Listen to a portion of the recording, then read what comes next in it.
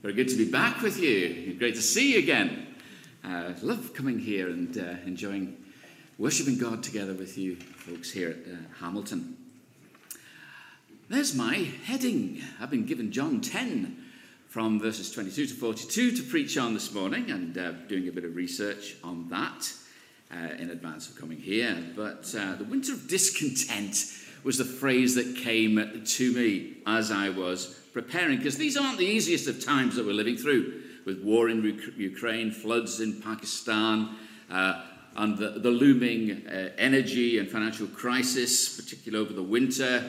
We saw bin collections being halted and rubbish piling up in the streets, and the phrase came to mind as I was preparing for this. Some people, when we hear of all of the bad news coming through, just choose to turn the news off altogether and no longer listen to it. And I know one or two people like that. They just block it out for a while, and I suppose that can be healthy, although it's good to be informed as well. But in all of this, we're reminded of the words of the Lord Jesus. Do not be anxious about tomorrow. Do not be anxious about tomorrow. And I think that that's something that maybe we could just revisit every day if we do feel anxious about the developments that are going on. Why the winter of discontent? Why did that phrase drop into my mind? Because in John chapter 10, the context is it's the middle of winter. It's the winter solstice time. And it's the rainy season in Jerusalem. Yes, it does snow in Israel sometimes. And the shelter of Solomon's colonnade was a good place to be, especially if it was pouring with rain. It's the winter of discontent is a famous line from a soliloquy in, for those of you like background here, Shakespeare's Richard III. That's where it comes from originally, and it was borrowed in 1978 during the Labour government of James Callaghan, when, if you see some of the black and white photographs of 1978, talk about rubbish in the streets, it was really, really bad. Tomorrow we'll hear who the next Prime Minister is going to be, whether she or he, we do not yet know, though rumours abound. I hope there's no messianic expectations of the new Prime Minister, someone who's going to save the country and the world from all of its problems, because I think there'll be a bit of a letdown if that kind of expectation is there. We're quick to criticise, but we're instructed in God's word to pray. Whatever our politics, we are instructed to pray for those who are in authority. And whoever is appointed will certainly need our prayers. But when we look to Jesus, we're looking to an entirely different person, not a politician. And a salvation that Jesus brings that is greater than any politician could ever bring to a nation. We find assurances in the Bible reading this morning, which we're coming to in just a moment. But what assurances are there in this scripture passage in which we can place our trust and find peace? Well, the context of John 10, this winter of discontent, winter in Solomon's colonnade, we find a description here. And we're going to move to the reading just now from John 10. So we've got Solomon's colonnade, by the way, or an artist's impression. Let's read this together. John 10, verse 22. Then came the festival of dedication at Jerusalem. It was winter, and Jesus was in the temple courts walking in Solomon's colonnade. The Jews who were gathered there around him, saying, "How long will you keep us in suspense? If you are the Messiah, tell us plainly." Jesus answered, "I did tell you, but you do not believe. The works I do in my Father's name testify about me. But you do not believe because you are not my sheep. My sheep listen to my voice. I know them, and they follow me. I give them eternal life, and they shall never perish. No one will snatch them out of my hand. My Father, who has given them to me, is greater than all, No one can snatch them out of my Father's hand. I and the Father are one." Again, his Jewish opponents picked up stones to stone him. But Jesus said to them, "I have shown you many good works from the Father. For which of these do you stone me?" "We are not stoning you for any good work," they replied, "but for blasphemy, because you, a mere man, claim to be God." Jesus answered them, "Is it not written in your law, I have said, you are gods?" If he called them gods to whom the word of God came, and the scripture cannot be set aside, what about the one whom the Father set apart as his very own and sent into the world? Why then do you accuse me of blasphemy because I said I am God's son? Do not believe me unless I do the works of my Father. But if I do them, even though you do not believe me, believe the works, that you may know and understand that the Father is in me, and I in the Father. Again they tried to seize him, but he escaped at their grasp. Then Jesus went back across the Jordan to the place where John had been baptizing in the early days. There he stayed, and many people came to him. They said, "Though John never performed a sign, all that John said about this man was true." And in that place, many believed in Jesus. Now, the feast, or the festival of dedication, was established after a successful revolt against an empire at the time. For those of you who like a little bit of history here, this was the Seleucid Empire, which was a Greek-Syrian empire. And they were a very powerful empire, and they had a rulership over the Jews. And what they were trying to do under the leadership of a man named Antiochus Epiphanes, what they were trying to do was to bring a uniformity of religion and enforce uniformity of a Greek Hellenistic religion upon the Jews and everybody else. They were up against trouble, trying to force the Jews to change their religion. And they went to extreme measures. Antiochus erected a statue of Zeus in the temple, and he had swine sacrificed on the altar. I mean, this is the very worst thing you can do in the face of this kind of rebellion. This was in 167 BC. So by the time of 164 BC, the rebellion reached its height, and it was successful. Now, you see there on the screen a picture of a menorah. And the festival, or the Feast of Dedication, which was celebrated and is celebrated today, we know as Hanukkah. The menorah would normally have 7 candles, but this one has 8 and one in the center. This is the Hanukkah menorah. And it was celebrated because the story goes that the oil that lit the lamp in the temple lasted for a full 8 days during the time, miraculously lasted for a full 8 days during the time of celebration. And so this was remembered every year. So here's the context. Jesus in winter, during the Feast of Dedication, people remembering the rebellion against the Seleucids being successful.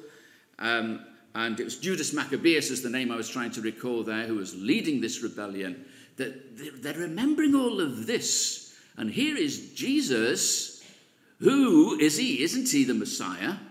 Is walking in Solomon's colonnade, and he gets boxed in, literally surrounded by a group of people who have said, let's sort this out once and for all. That's the picture that we've got here. And so they ask him this question: how long will you keep us in suspense? If you are the Messiah, tell us plainly. Now, this was not an easy, simple question for Jesus to answer. Because if Jesus had said to them, if he had persuaded them that he was the kind of Messiah that they were looking at, somebody like Judas Maccabeus, who would lead a political rebellion and deliver from the exploitation and power and oppression of the Romans, which was the popular idea of a Messiah that was going around, then they may, as we find in John chapter 6, after Jesus had performed the miracle of the feeding of the 5,000, they could have taken him by force to try and make him king if he had misled them in that way. But he wasn't that kind of Messiah.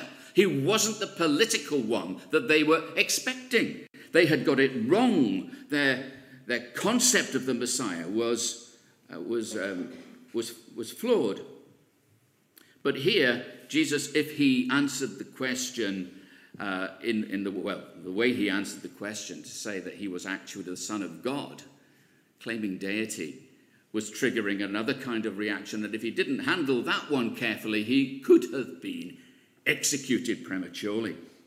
So it wasn't easy. And of course, the reaction that he gets from the people is that they pick up stones to stone him.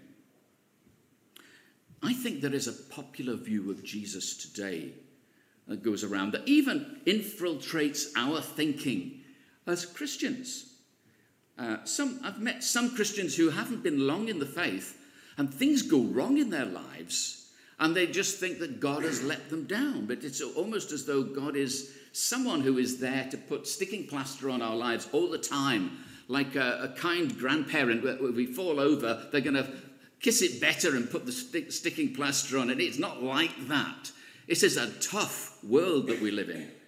As we were being reminded earlier on, it's a fallen world. They're talking about the fall, where things went wrong within the world. The kind of salvation that Jesus comes to bring us is not to cure all of our ills in a fallen world. It is a spiritual salvation. It is restoring us into a wonderful relationship with God through the sacrifice of Christ for our sins, where he hears our voice in prayer and we hear his. What provokes his listeners most of all are these words: "My sheep listen to my voice. I know them, and they follow me. I give them eternal life, and they shall never perish. No one will snatch them out of my hand. My Father who has given me is greater than all. No one can snatch them out of my Father's hand. I and the Father are one." New Testament, in New Testament times and today, opinion over Jesus is divided.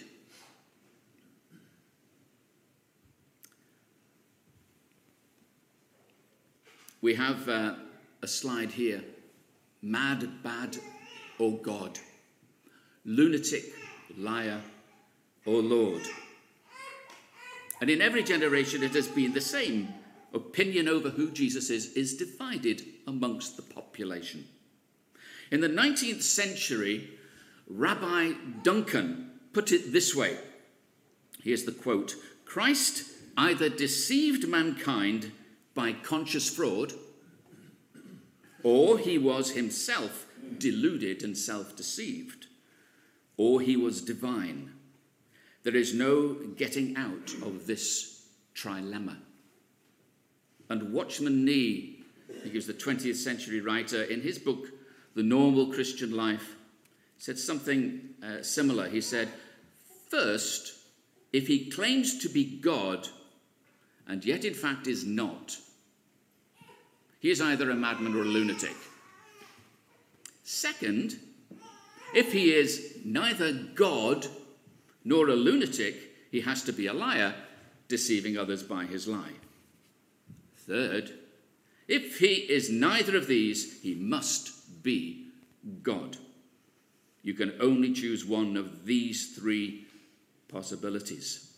Where are you with this? Or you, if you're listening online here, with this? Is he mad, bad, or God? You have to make a choice out of the three. But look at the evidence. Look at the evidence in the Bible. The wonderful evidence of the resurrection of Jesus Christ from the dead. And the transformation in the lives of those who put their faith in him. Jesus says to them here, his listeners, "Do not believe unless I do the works of my Father. But if I do them, even though you do not believe, believe the works, that you may know and understand that the Father is in me and I in the Father." Why is it that some people who are convinced about the facts and have looked at the evidence and think this is actually quite convincing, choose not to put their faith in Jesus Christ?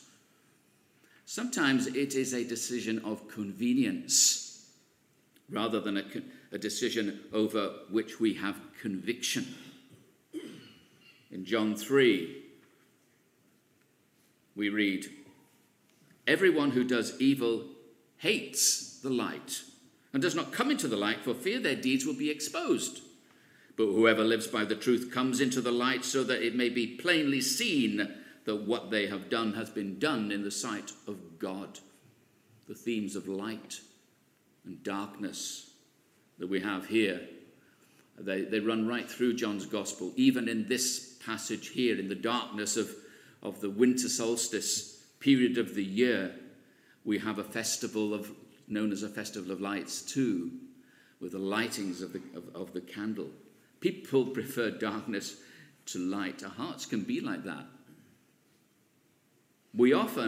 People often don't want to change their ways because it's just not convenient. This certainly would have been true of the Jews. They would be thinking about all of the things that they could lose if they put their trust in Jesus as the Messiah.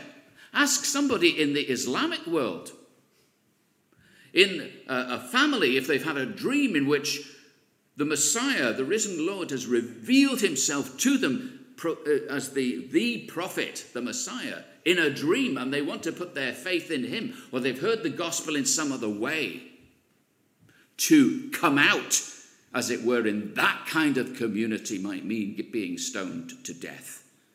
But it would certainly probably mean losing family because of the nationality and identity that is so associated with Islam in some communities. To become a Christian, to believe in Isa as the Messiah, in that kind of a context is very, very costly indeed. No matter how convinced somebody may be, to put their faith in him and to live openly a Christian life might lead to their death, or at least to have to move out of the situation altogether. Let's pray for our brothers and sisters in Christ in these difficult parts of the world. It was not easy for a religious Jew, particularly a religious Jewish leader, to put their faith in him.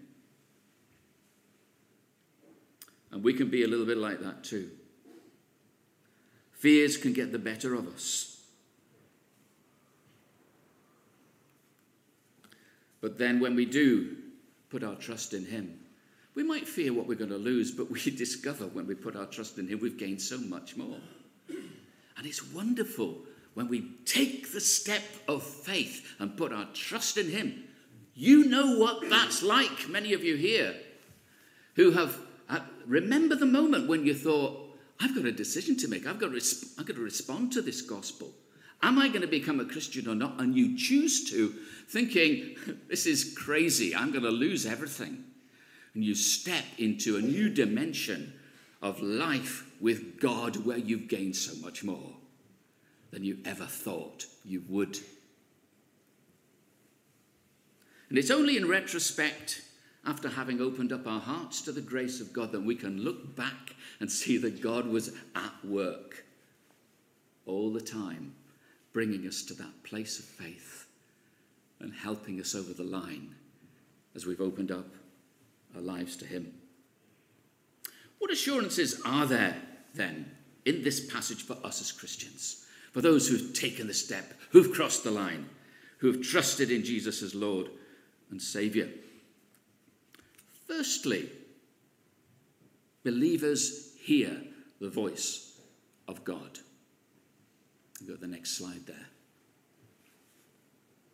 Believers hear the voice of God. My sheep listen to my voice, Jesus says. Clearly, if they listen, they hear. We hear. Studies show that sheep are more sophisticated than we think. That people might think that sheep are idiotic creatures, and they do get themselves into all kinds of bother.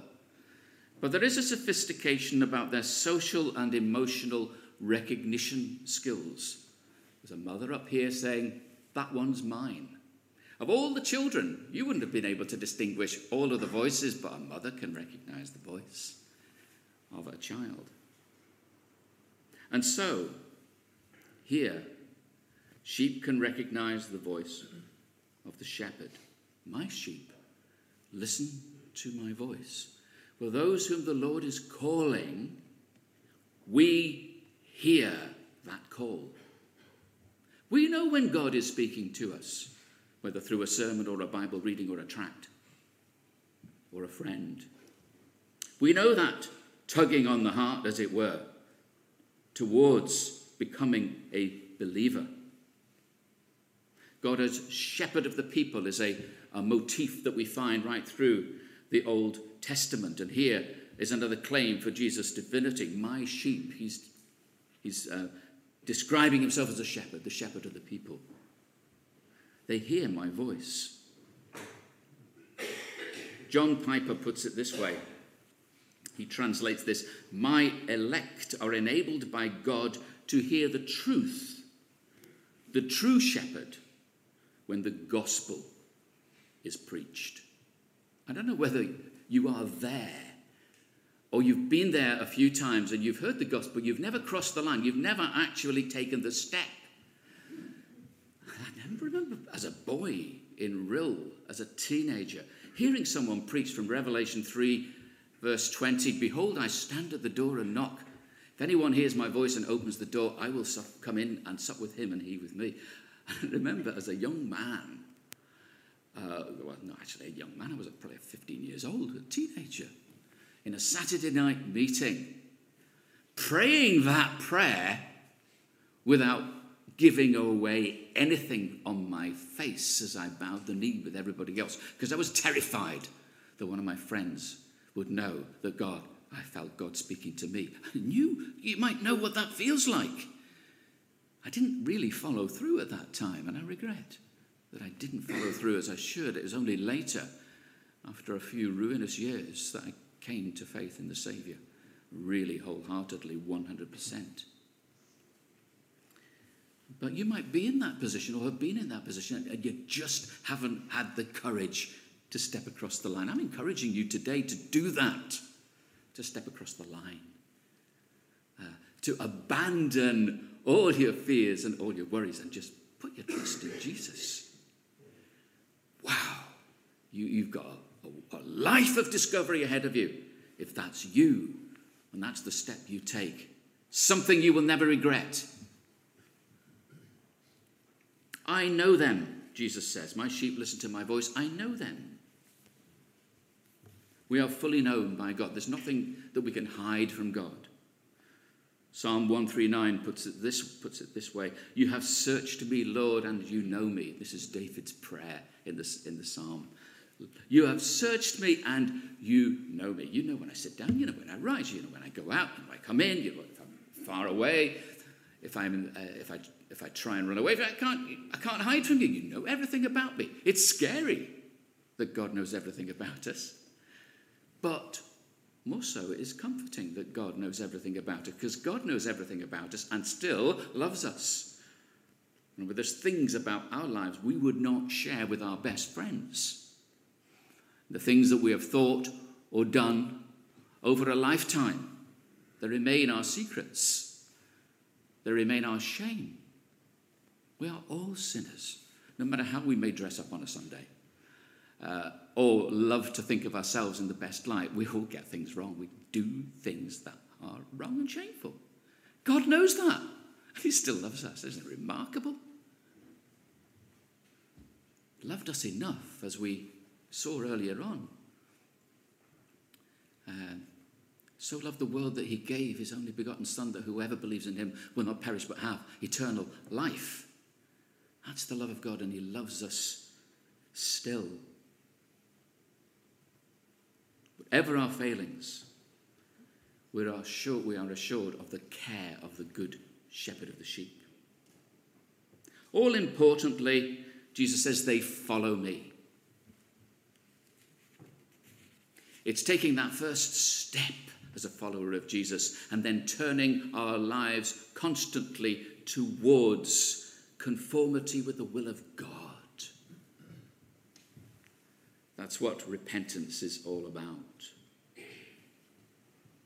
It's only as we trust in Jesus as our sin bearer do we receive the Holy Spirit and cleansing from our sin. And so we are saved from the judgment to come. I give them eternal life, he says. It's life from above. And they will never perish. They will never perish. I wonder if this is what Paul has in mind when he writes in the book of Romans, "For I am convinced that neither death, nor life, nor angels, nor demons, neither the present nor the future, nor any powers, neither height nor depth, nor anything else in all creation will be able to separate us from the love of God that is in Christ Jesus, our Lord." Perhaps so. Because here Jesus says, "No one will snatch them out of my hand. No one can snatch them out of my Father's hand.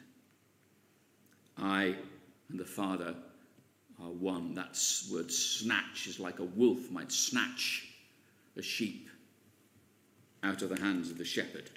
Ain't going to happen. John 10 records the response of his opponents who prepare to stone him to death, and of Jesus' words to them. "You're making yourself out to be God. This is why we're picking up the stones." And Jesus then refers them to Psalm 82, where we find that ordinary people are called gods. Judges and those who receive the word of God are described as gods, with a small g, of course. And this without being blasphemy. Jesus has said, well, these judges and these people, they're called gods. And what about me? I come and I do the works of my Father as the Son of God. So why are you accusing me of blasphemy? This is his argument. But they are stubborn and resistant.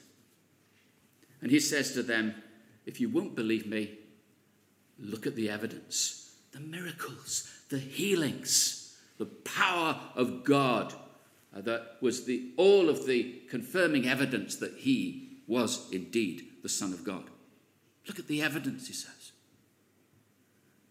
I was in the Westwood Baptist Church, which is my home church at the moment, and I was hearing a testimony. It was wonderful to hear a testimony of somebody getting baptized. And he'd gone through he'd actually gone through the Alpha course that they were running in Westwood, and he'd come to faith through that. And he said before the service, he'd asked, would it be possible if the broadcasting of that they were doing of the service could be stopped while he gave his testimony? Because he was afraid that he would break down as he was sharing his testimony, and he knew his family and friends were listening. And then he changed his mind. He said, no, let the broadcast go ahead. Just hearing of someone who had encountered God in a powerful way, in a life-transforming way, was so refreshing.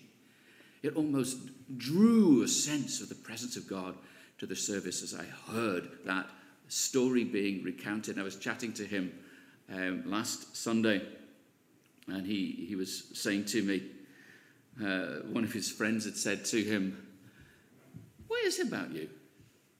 You've changed. And at first his reaction was, no, I haven't changed at all. But people were beginning to notice the change that had taken place when he'd become a Christian. And rather than just denying that he had changed, he's now telling people why he's changed. It's wonderful to have a story like that to tell. It's the evidence And you and I see that evidence in others, somebody who's watching online. You might see the evidence of the power and grace of God in someone else that has transformed them from who they were to who they've become in Jesus. And it's the evidence that Jesus is real, that Jesus is risen, that Jesus is alive, and that he continues to call people to be his followers. My sheep listen to my voice, he says. I know them. And they follow me, and I give them eternal life, and they shall never perish. No one will snatch them out of my hand. My sheep listen to my voice. I hope you're listening to his voice. Maybe you're sitting on the fence. Today would be a good day to get off that fence and start following with the people of God. Isaiah 40 verse 11 reads this. He tends, I love this picture. He tends his flock like a shepherd. He gathers the lambs in his arms and carries them close to his heart. He gently leads those that have young. It's good to remember this. I began this morning by outlining some of the troubles and difficulties of our world and some of the things that we may fear. I wonder sometimes if we get too attached to the things of this world. And I would differentiate between the essentials, things that we really need, and the non-essentials of life. The future may mean that we'll be letting go some of the non-essentials. None of us would like to lose our security or our comfort of our homes, the things that we enjoy. But we're all too aware of the people of Ukraine and the thousands of people in Pakistan whose livelihoods have gone and who are really destitute and in great, great trouble and need. At this time, in this part of the world, our needs are not on that scale. Though we may worry about winter fuel bills, etc., and making ends meet. Of the non-essentials, perhaps we can learn to adapt. And if we're losing them, to be content. But of the essentials, there is a place for trusting in God and of sharing with one another. Liz and I learned this when we were missionaries in Nigeria, how adaptable we can be. If you've ever lived in a tropical part of the country and you're not used to it, with no air conditioning and windows open and all kinds of flying ants and everything else fluttering into your living room and scattering their wings across the floor, so much so that you can hardly brush them up with a little broom brush that's made from a palm tree. Mosquitoes and disease. It's a way of life for many. It's not particularly comfortable, but you can adapt. Without cheese and without chocolate, yes, you can adapt to these things. And still be happy. Yeah, there may be difficult times ahead, but when we look at this passage here, eternity is mentioned here. We're not looking for a Saviour who will answer all of our questions and meet all of our needs in this life. Well, meet all of our wants in this life. We'll trust him to meet all of our needs. Have we heard and listened to the call of the Saviour? Then we are known and loved by God. Have we turned to follow Jesus? Then we have eternal life. And we are held securely in the Father's hand. And whatever challenges life brings us, whether we do have a winter of discontent, whatever difficulties we face, we should remember today, nothing can separate us from the love of God. Nothing.